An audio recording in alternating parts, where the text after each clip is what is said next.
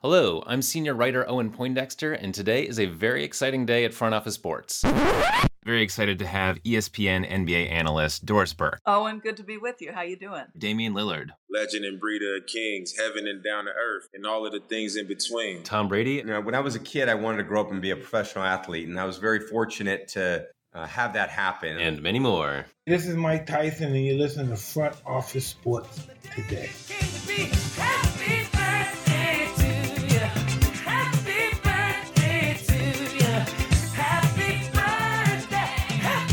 Yes, it's our podcast birthday. Whether you have been listening to us from those very first days or are just tuning in now, you listeners are why we keep doing this. I said in that very first episode that we have big things coming. I hope we delivered on that in year one, and I also feel like we're just getting started. Speaking of which, it's Friday, February 2nd. I'm senior writer Owen Poindexter, and this is Front Office Sports Today.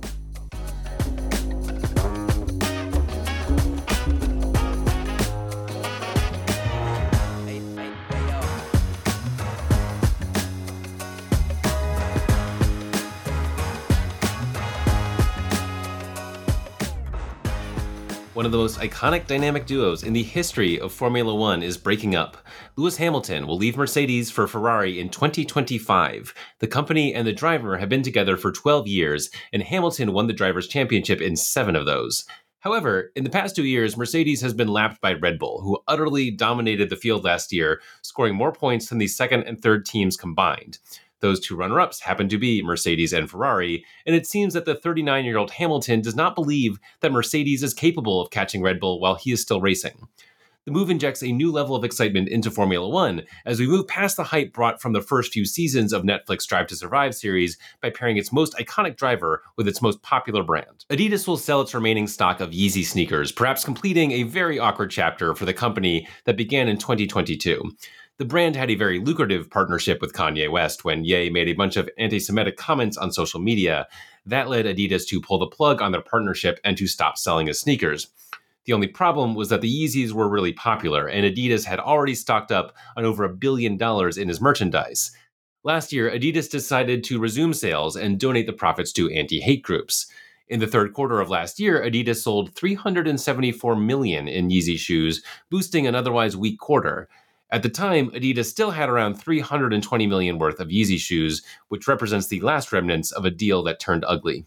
And if you want to get hyped for March Madness, this is your weekend. On Saturday, we have the biggest rivalry in college basketball, with Duke taking on North Carolina, and also number 4 ranked Houston versus number 8 ranked Kansas, 5th ranked Tennessee, more about that school in a moment, against 10th ranked Kentucky. And on Sunday, we have a title favorite in Purdue up against 6th ranked Wisconsin.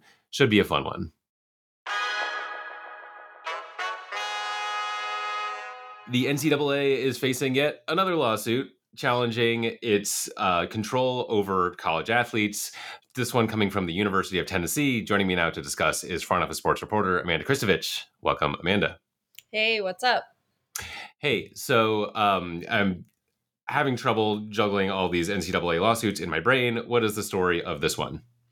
Yeah, you and me both, and literally everyone else in covering college sports. So, the lawsuit du jour is the Attorney General, the state Attorney General in the state of Tennessee, as well as in Virginia, filing a suit against the NCAA, arguing that its restrictions on NIL deals, specifically the prohibition on using NIL as a recruiting inducement, saying that those rules violate federal antitrust law. And for anyone who doesn't know what antitrust law is basically the United States statute act that governs our free market, that says that in the United States you can't price fix, you can't, artificially set a market rate.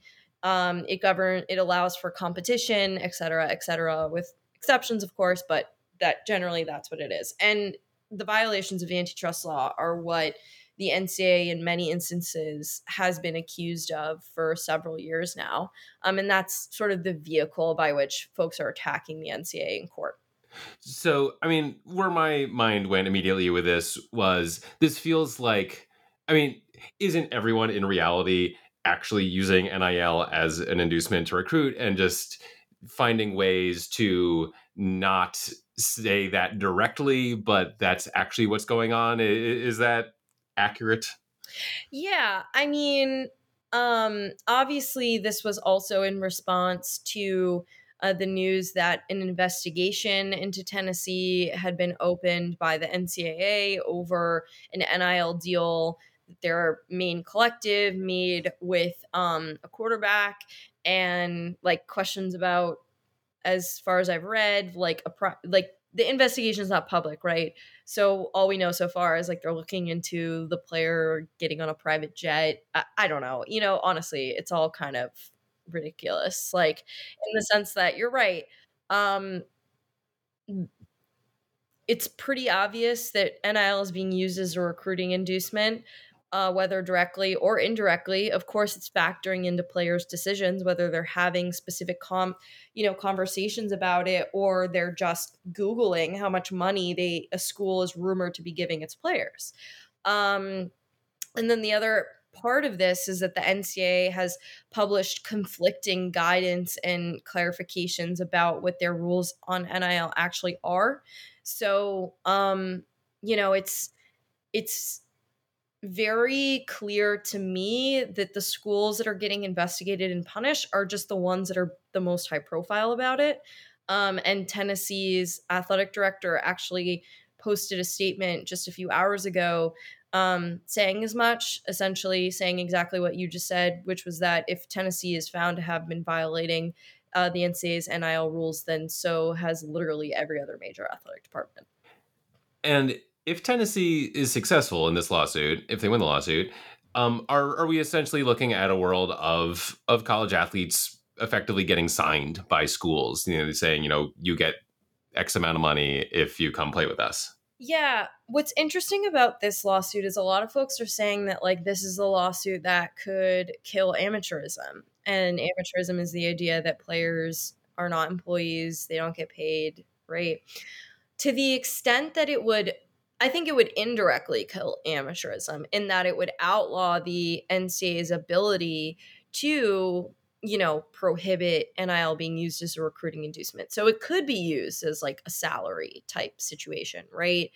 I'm not sure that it would kill amateurism in the way that other lawsuits directly targeting the idea of the employment status would, but I think ultimately the world that this lawsuit would create, in addition to like what it would deem legal and illegal, it would set a precedent that would make it very hard for the NCAA to defend its no employment model on antitrust grounds in the future.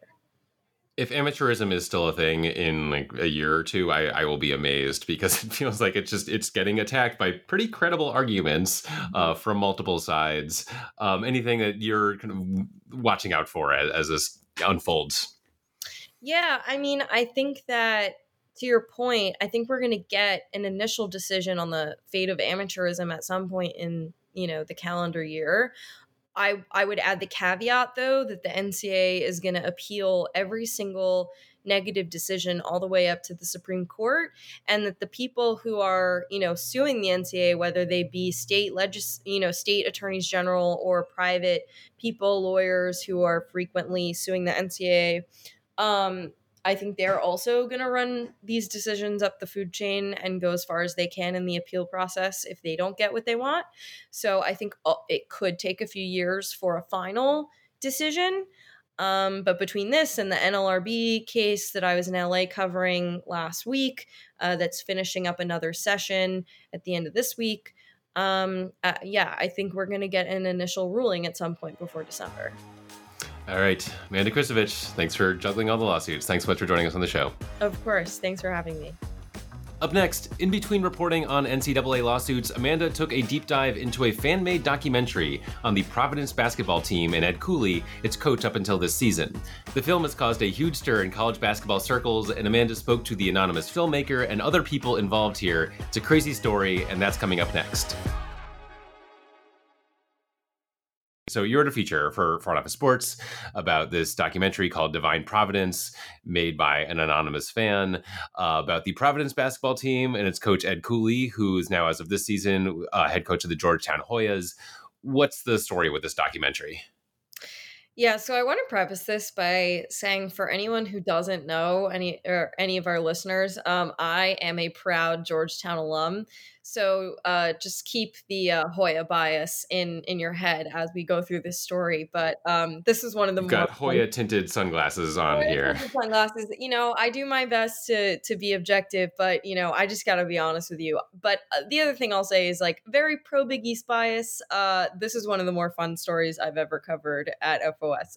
Okay, so disclaimer aside, essentially what happened was about a week and a half ago now, in the lead up to the first Providence Georgetown matchup with Ed Cooley, going back to Providence for the first time since leaving.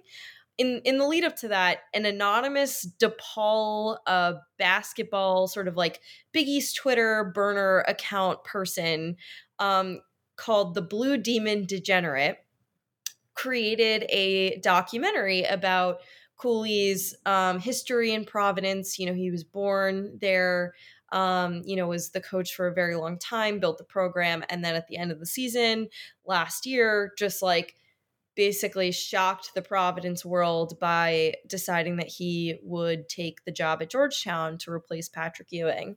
And the documentary itself had some pretty well-known people in it, sort of in the Big East Twitter space, but also had a pretty prominent Fox Sports Big East reporter. So it definitely had some credence. The last 15 minutes, I think, were the most where the big controversy came from. The documentary kind of went into some unsubstantiated rumors about Cooley's personal life, which I'm not going to get into here, nor did I get into them in the story. But if you watch the documentary, you'll know what they are.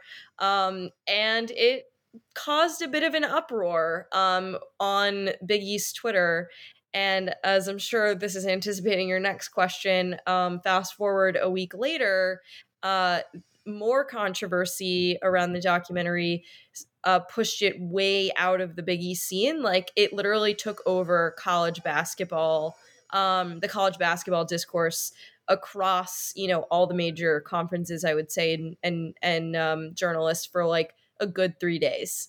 So yeah, it's been pretty crazy because I spoke with a Blue Demon Degenerate over Twitter/X DM.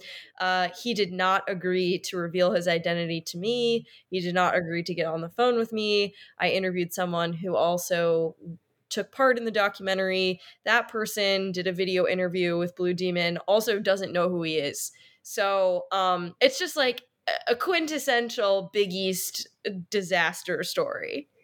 Yeah, and is the conversation since this all dropped, has it focused on Ed Cooley, on Providence, on Blue Demon Degenerate, all of the above? Is there kind of a center of gravity here?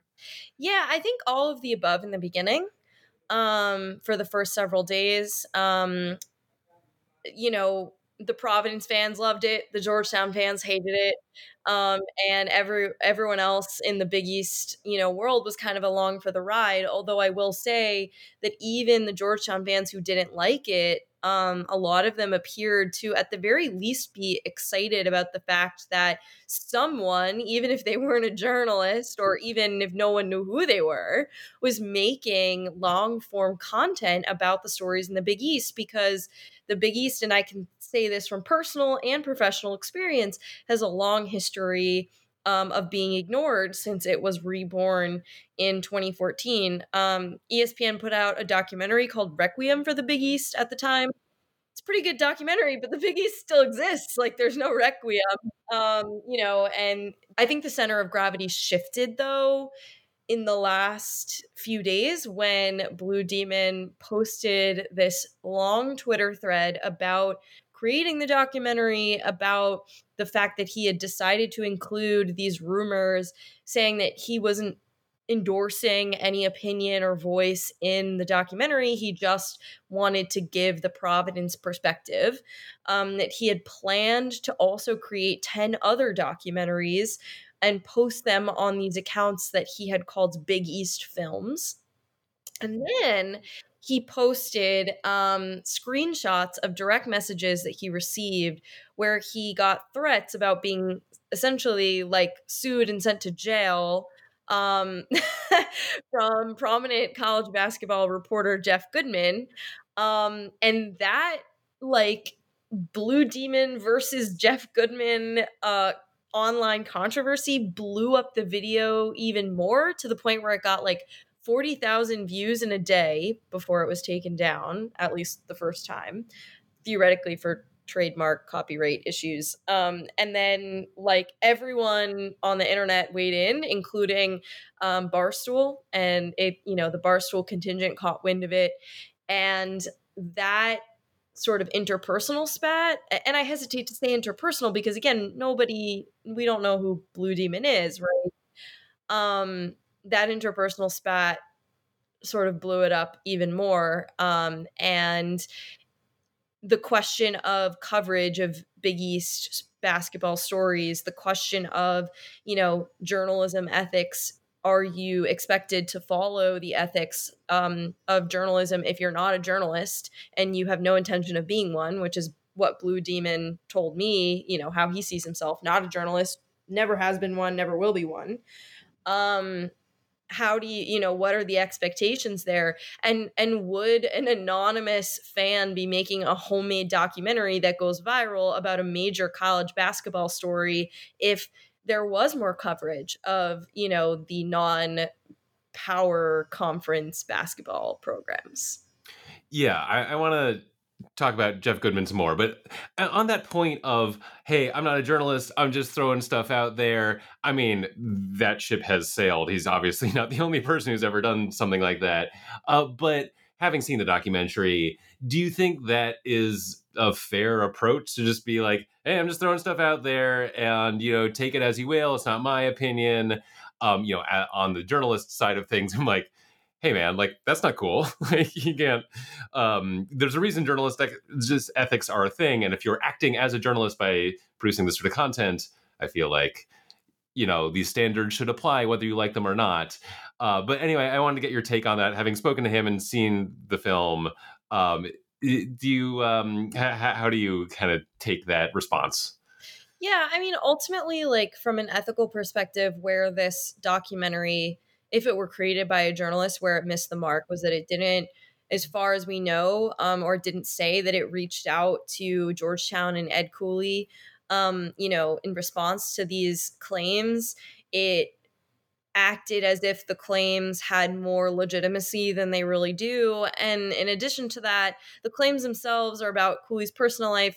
They kind of have nothing to do with basketball. Not kind of, they have nothing to do with basketball. So, there's that. There was also a pretty offensive quote from one of the fans interviewed comparing Cooley to Hitler, which is offensive on so many levels. I don't even have time to get into that. Why, that was aired is also sort of a question of journalism ethics, right? To answer your question, though, I've been thinking about this, and honestly, and this might surprise you because I'm usually I'm quite a stickler on all of these ethics and these rules, right? But like, I don't think that somebody who is not a journalist, who is not posing as a journalist, who is creating something, entertainment, something in their free time, even though technically it's a documentary, like, the bigger issue to me is the lack of media literacy that we face on a daily basis all over journalism and media, not just in sports, but it's in sports too.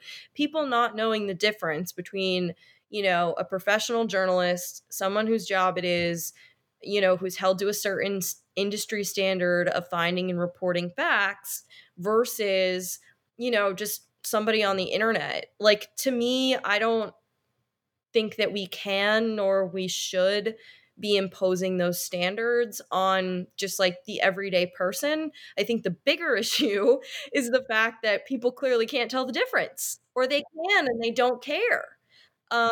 That's the bigger concern, because like, I personally don't see how any reasonable human being could take something made by somebody known none other than the Blue Demon Degenerate seriously. And that's not to discredit, the work that he put into this whether you want to call it, art, documentary, just like kind of like homemade whatever, but like if you're taking that seriously and you're giving it the same amount of credibility and weight as you would a piece of professional journalism, that's on you. That's my opinion.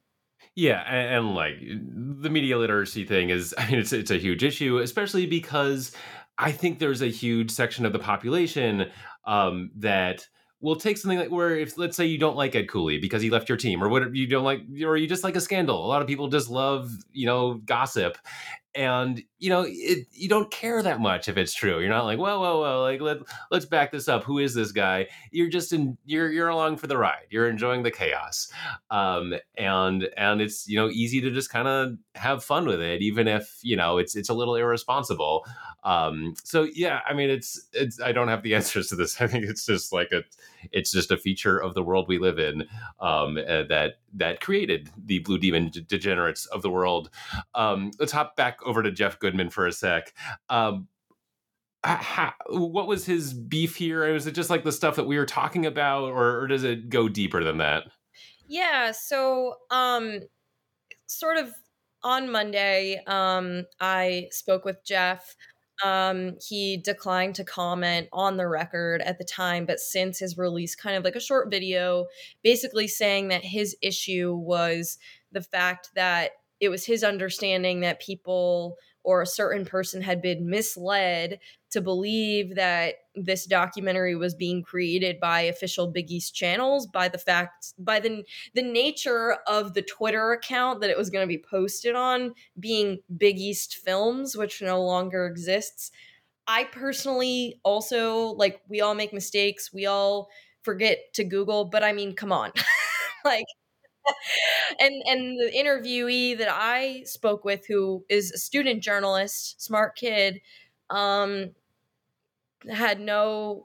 gave me no indication that he was being misled, and also made it clear to me that Blue Demon Degenerate didn't give his name to him. So it's like, how could an official Big East channel be interviewing you for a documentary when you don't know the name of this person? I don't know. That's just my opinion on that. But that was what Jeff said in the video he was trying to defend. And then I also could imagine that folks were upset about the rumors that were not new to the Big East Twitter discourse, but that had been rehashed and given a bigger platform on this documentary. And I think that that's legitimate. He apologized for the specific messages that he sent, which were in many ways, not kosher, but also in other ways pretty funny. Or at least one of them was about asking whether Blue Demon looks good in orange. And as a Georgetown fan, I can say that I do not look good in orange. So that should be noted for the record for all of the FOS listeners. Nor do I ever intend to wear orange. But yeah, again, it's just like everything got really intense, and I'm not discounting anyone's feelings here. I'm not discounting, the very legitimate questions of whether or not these rumors should have been platformed. I imagine it's been very hard on, the Cooley family, not just this, but over the past several months, just having to hear these rumors. They haven't been addressed. Georgetown did not respond to my request for comment, but ultimately, you gotta laugh at all of it.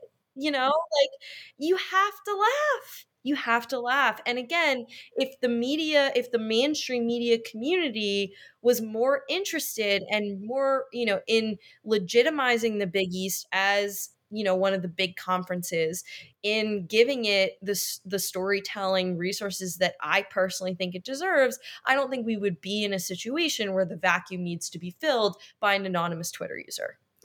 Yeah. Last question on this, I think. Is this story over now? I mean, has the dust settled as much as it's going to settle, or is the degenerate going to rise again?